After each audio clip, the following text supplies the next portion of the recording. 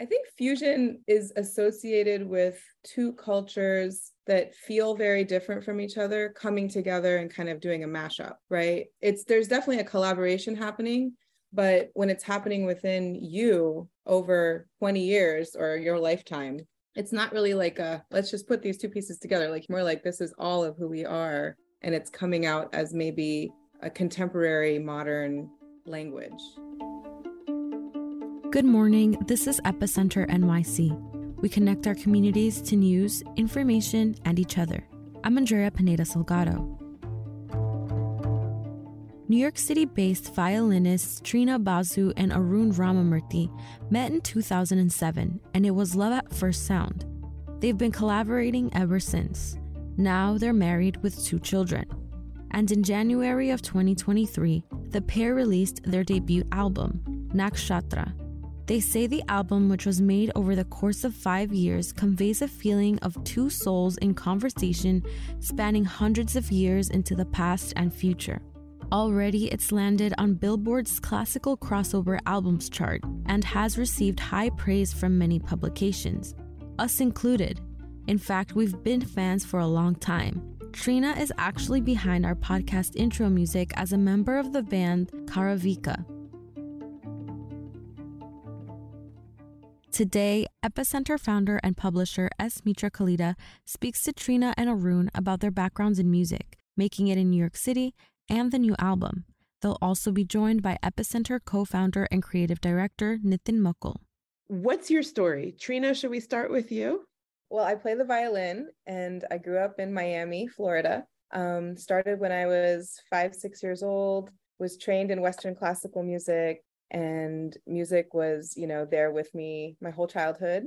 I was really immersed in the Western classical genre, world. That's what my training was in. But growing up in a multicultural home and in a very diverse city, I was exposed and around a lot of different styles of music and cultures, and traveled to India to visit my family, my grandparents. So had a lot of different cultural influences in my life, but my training was in Western classical music. And when I arrived at college, I was studying music therapy, which was an incredible major. And I worked in music therapy for several years after that. But while I was in college is when I really had the urge to explore my own voice and find outlets for that. So that's when improvisation was calling me. And I found several wonderful teachers, but 2 who really had an impact on me at that time. And one of them was Nalini Vinayak, who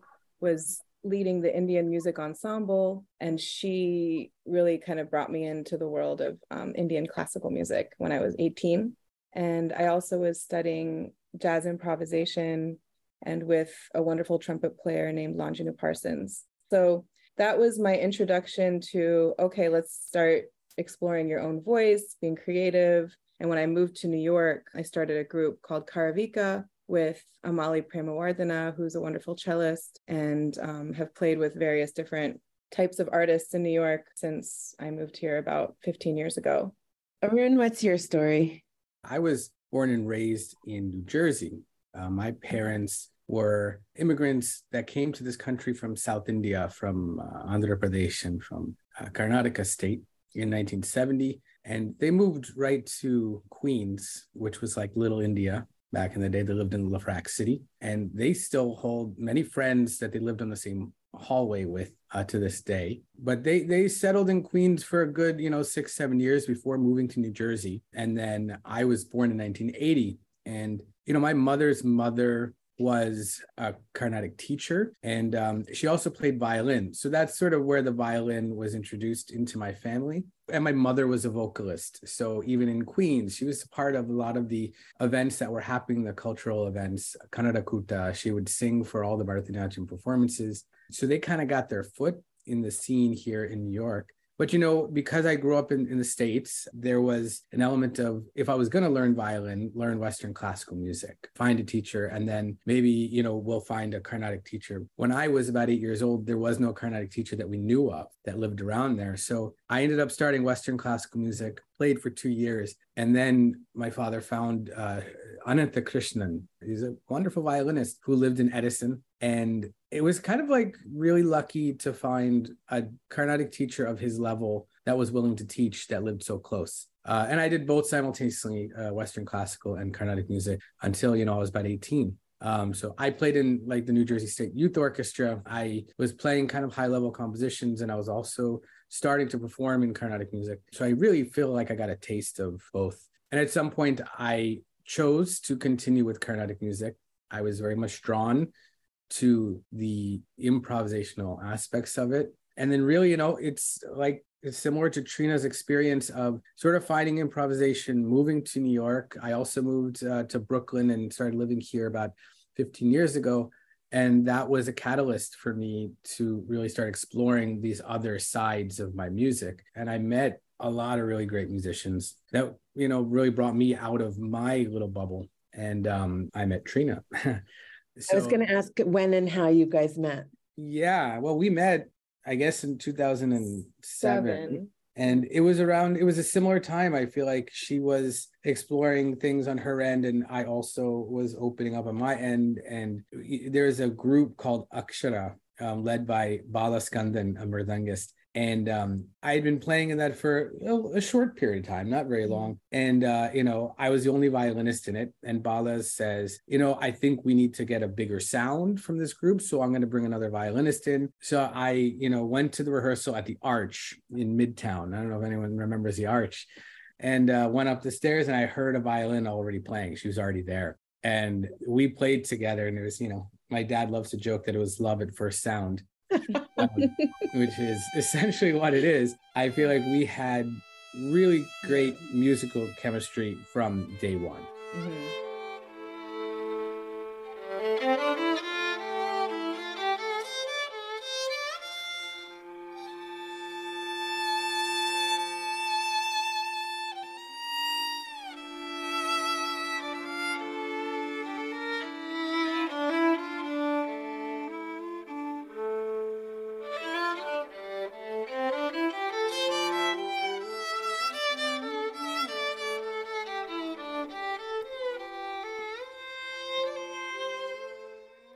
And I think that segues us to the album quite nicely, right? Because it is a mix of all of what you've just described. So tell us about the album. And then from the perspective you just shared of really blending and kind of owning who each of you are, what role does that play on this album?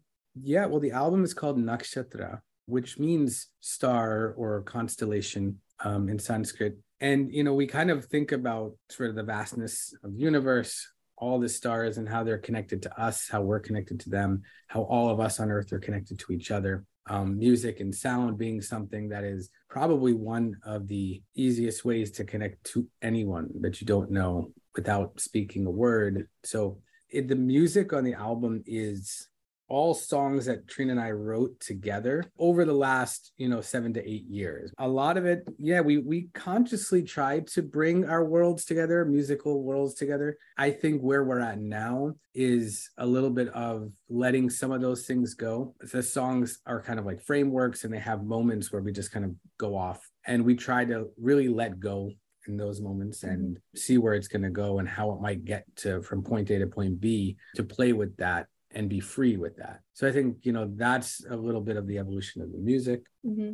Yeah, I think that you'll hear different elements of kind of the different genres that we're kind of steeped in or inspired by. There's a strong raga presence, although probably to a traditionalist, it would be, I think it will still be appreciated because we are respecting the tradition and trying to adhere to what we feel is beautiful and we want to bring out in the tradition. But it's definitely coming from like a non-traditional perspective, a non-purist space. But it's a very strong presence on the album. I think that we also draw musically from some of the kind of folk traditions of the instrument itself. Like the fiddle, the violin is very instrumental in these folk traditions all over the world, and it can play a role of rhythmic backup. It can play a role of chordal backup. It can play a role of harmonies, can play in unison. Like we can do so many different things, and we've discovered that along the way. What is possible with just two violins, because we're both in the same range musically. We both play the same instrument. And while we do meet in the middle all the time, we are drawing from different perspectives. So we can kind of tap into those different elements and aspect of making music and composing. And it works really well. That's beautiful. I mean, some of the artists we talk to resist terms like fusion. Is there anything to that represents annoyance to you, or you've kind of come into? I think fusion is associated with two cultures that feel very different from each other coming together and kind of doing a mashup, right? There's definitely a collaboration happening, but when it's happening within you over 20 years or your lifetime, it's not really like let's just put these two pieces together. Like you were saying, it's more like this is all of who we are, and it's coming out as maybe a contemporary modern language, or expression that is. Yeah. And we certainly have challenges defining or labeling the music. Yes. Because we don't know exactly what it is. And personally, I don't want to. Right. It's music. It's something that we created. And yeah, I think it's a hard task to actually try to label. Yeah. And it's constantly changing and evolving. And so just like as we all are, and that's what's beautiful about improvised music, is that it's always spontaneous. It's always moving with the times. We love traditional music and traditional sounds. And I think that you'll get that sense on the album. Like you'll hear moments in the music that might take you to different places in the world, or reminisce about different landscapes, visuals, but that is us kind of trying to be just as authentic as we can and drawing from the spirit of a lot of these traditions that we've studied and are inspired by. But yeah, like trying to get away from just trying to be ourselves. I guess that's hard to explain in words. I think you're doing a great job of actually articulating the challenge that some of the artists we've talked to about this very issue also talk about, kind of the evolution of their work, but also of themselves, right? And so that's an important aspect of it. I had promised when we started out that we would talk a little bit about making it as an artist in New York City. So part of Epicenter's founding was this desire to support artists. We have an artist feature every week. And on this podcast, we actually started out interviewing performers in like the height of the pandemic who really had no livelihood. Right. And so what's been kind of magical through the course of the 2 years that we've been in existence is this journey that artists have gone through, which was, pretty dire, and then kind of a tiptoeing back, and now kind of a confluence of a desire to be diversify Broadway or certain spaces in New York City. And many of the artists who we've been interviewing all along have taken off. I mean, I would say it's like part of our taste making, but I also think there's a lot of factors right now. So I just wondered if you could talk a little bit about what it's been like to commit to your artistry in one of the most expensive cities in the world, and how you've made it. Do you feel like you've made it? So the question of do we feel like we've made it, or maybe I can speak for myself.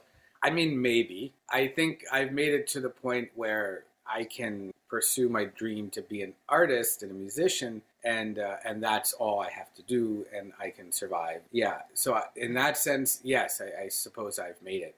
And it was, I used to work a desk job, a 9 to 5. I used to do quality assurance for software testing, basically. And I did music on the side.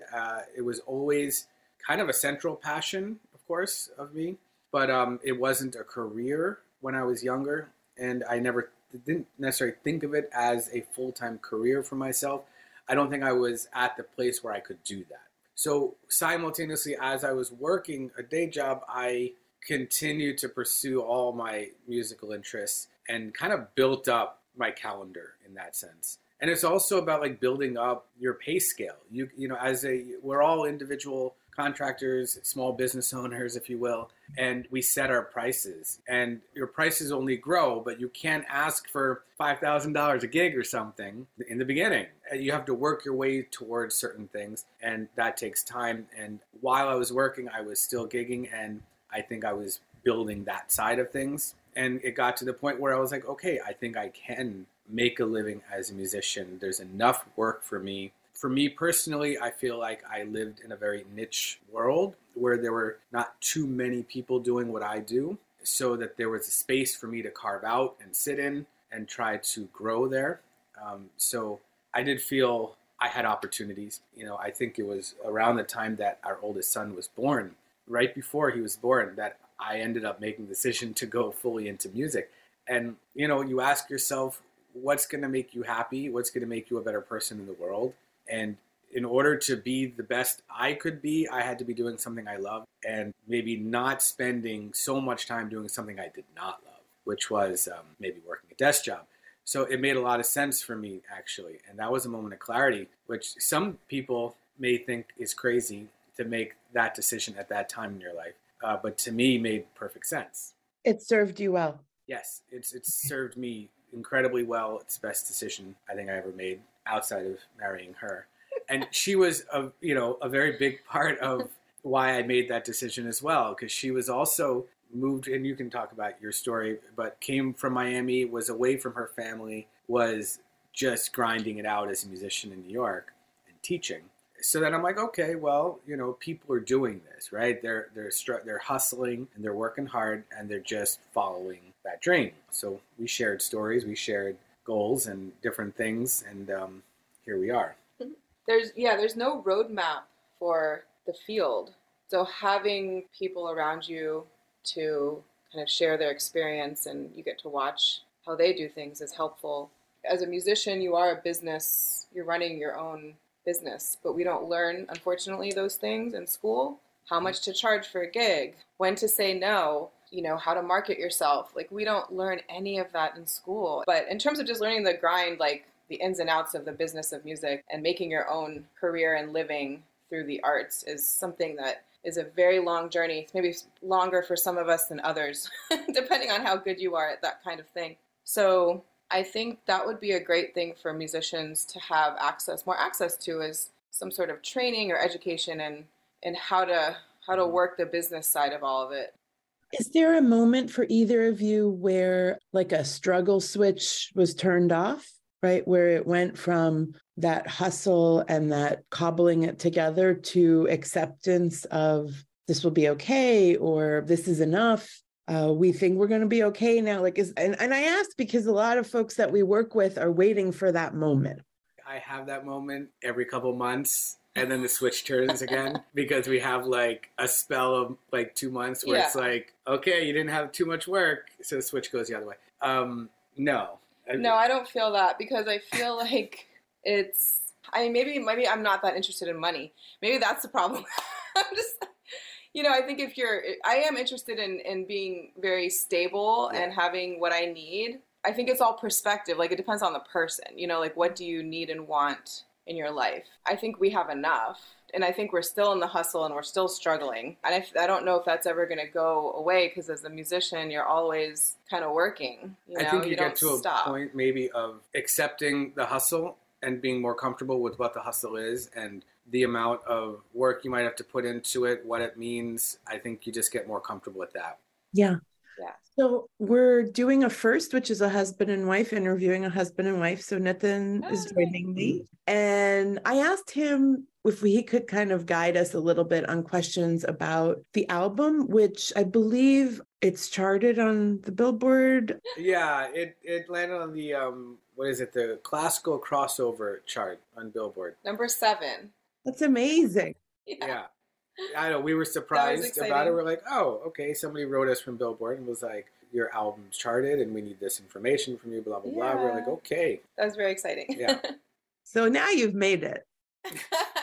And then on the album, I don't know if you'd call it fusion, or if some songs are kind of like strictly within like an Indian classical mode and other ones are based in Western structures and theory, or are there songs that also just combine both into the same composition?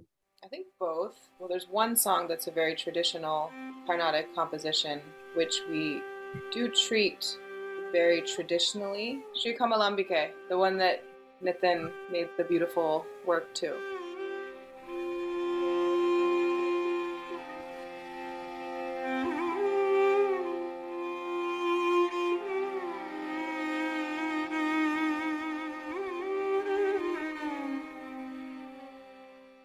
So that's the traditional kind of piece on the album, and then there is another traditional film song, Patar Panchali, which we call Little Road Song by Ravi Shankar, and that's from the film, and that was an adaptation from my group with Amali Premawardhana.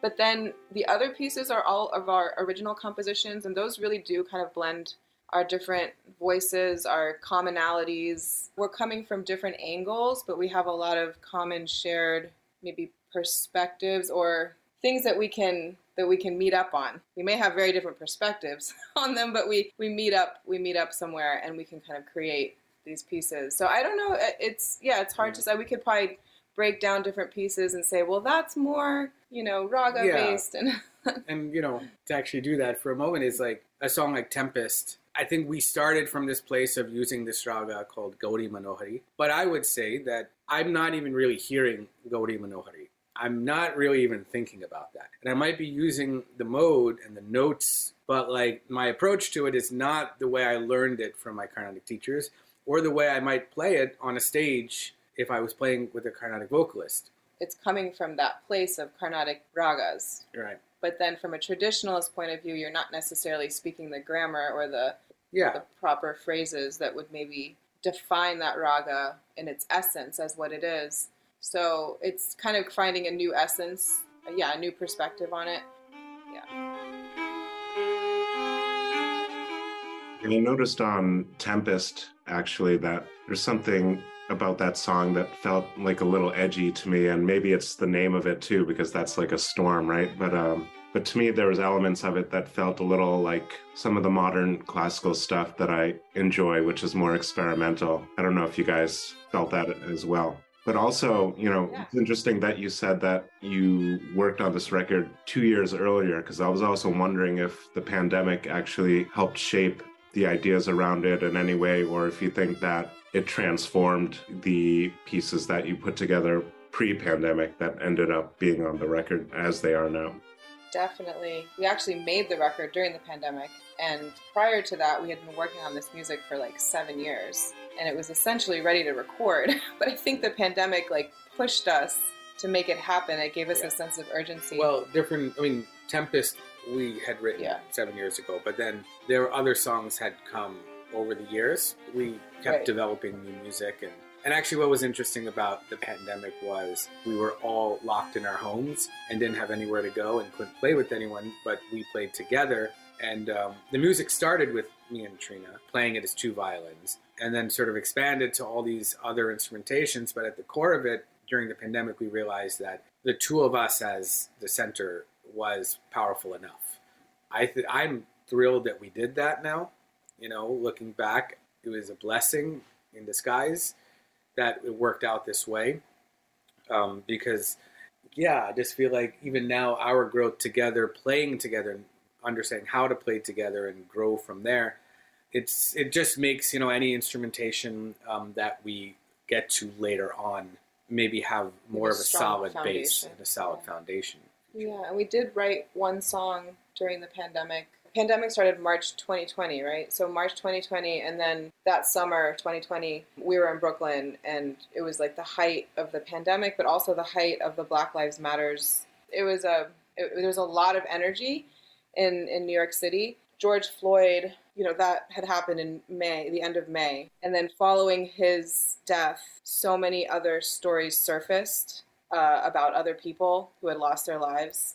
You know, it was a really tough time, I think, for everybody, but it was also a moment that I felt so united with everybody around me, especially in our community here in Brooklyn, because everybody stood up and used their voice to like say something, and that was super powerful. And I remember the children were also observing and absorbing. Our oldest was 7 at that time, and a point in his life where he kind of could understand some of the things happening. He could read and look and watch the posters and just follow a little bit of what was going on. So it was an intense time as parents and to have some of these conversations. But that being said, we learned that Elijah McClain had lost his life. He was 19 years old and he was in Denver, Colorado, and he had lost his life so tragically. And he was a violinist. And so at that time, there were violin vigils happening throughout the country in his memory. That was all just really inspiring. So we wanted to write a song on our violins for him. And we did, and we called it For Elijah. We've actually changed the name to Healer, but that's on the record as well. So that definitely came out of that time.